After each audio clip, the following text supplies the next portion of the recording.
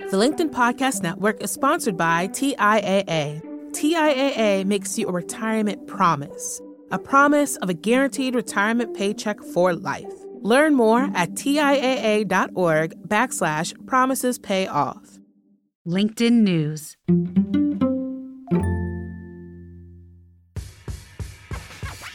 Hey there, it's Dan Roth, LinkedIn's editor-in-chief. Welcome to This Is Quick, where we ask our This Is Working guests pointed questions about their own best practices. Today, we're hearing from AI pioneer Dr. Li.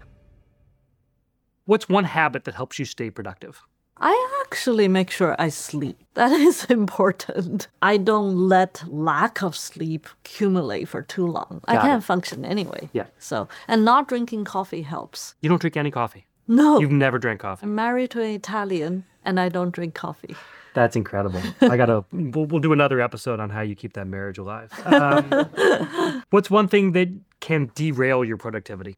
I do think life's responsibility. There are many times in life that I do have to slow down because life's duty calls. And in many of my own memories, it's really taking care of parents. Who was your first mentor, and what was something important you learned from them?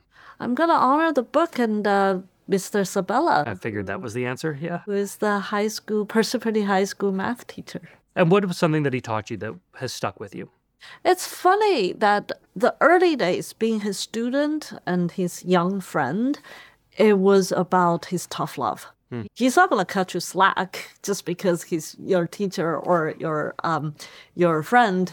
You just have to earn everything. But now the grown-up Fei-Fei is really the compassion, the generosity of a human. You know, it took me quite a few years to distill that and to want to embody that. But in hindsight, he has such a big heart. Do you practice both of those with your students? Are you a tough teacher?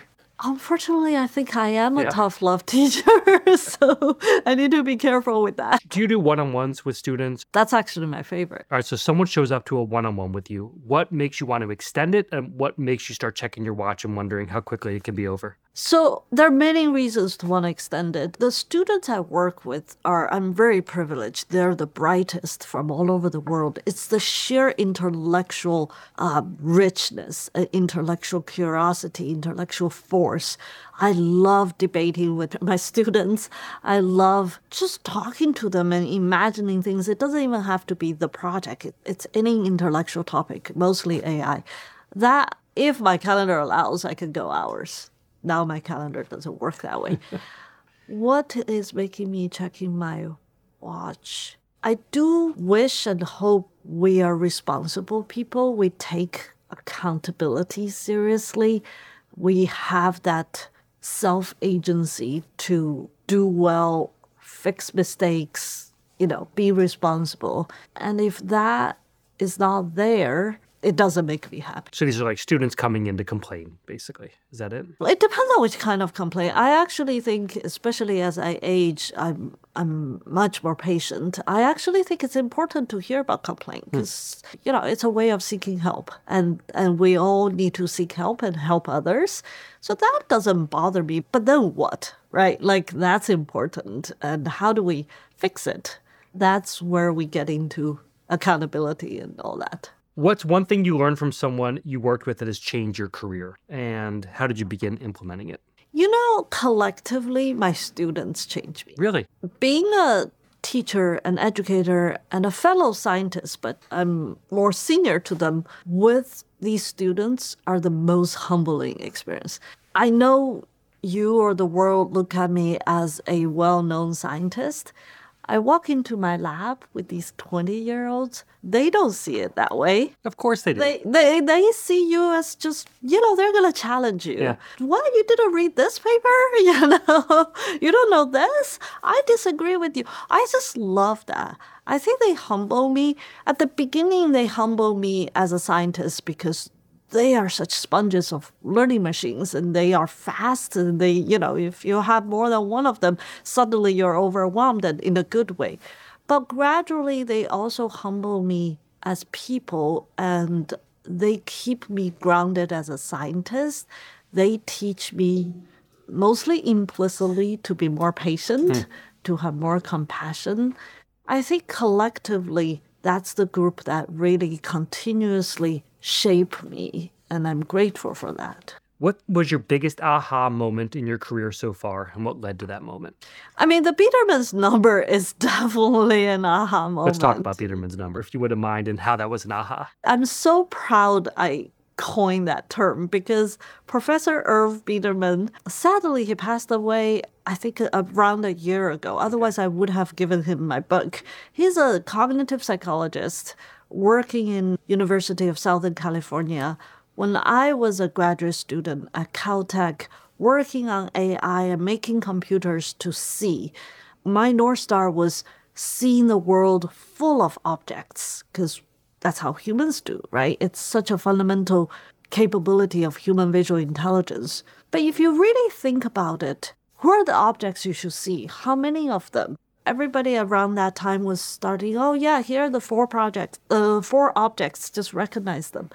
But I read a paper by Professor Irv Biedermann. It was not a well-known paper. It was just a long paper and published in the early 1980s where he actually, I will use the word guesstimated, a parameter for how many objects that humans learn to see in the early development years. And he put a number around 30 to 100,000.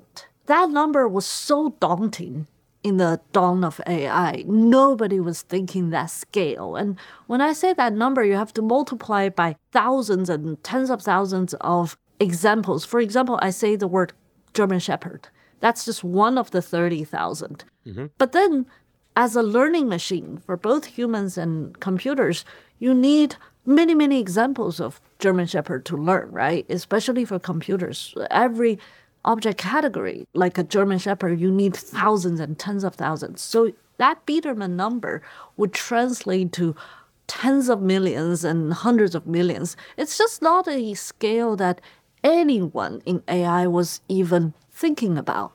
And I stumbled upon that number, and that number just didn't leave me for several years. It was really an aha moment. And combining with other things, I start to realize we need to rethink AI from a data-driven point of view. And that led to ImageNet, which was part of the reason deep learning revolution happened. Right. So that was an important aha moment. And I wanted to honor his contribution to my career, at least. So I made the term Biedermann's number. It's sticking. It's a great term. Last one, if someone came to you and asked how to do what you're doing, what career advice would you give them? Well, that's easy. Seek your North Star and stick with it. Great. Fei-Fei, thank you so much. Thank you, Dan. That was AI expert Fei-Fei Li. I really enjoyed our conversation, and I really loved her book. It's called The Worlds I See: Curiosity, Exploration, and Discovery at the Dawn of AI. You should check it out.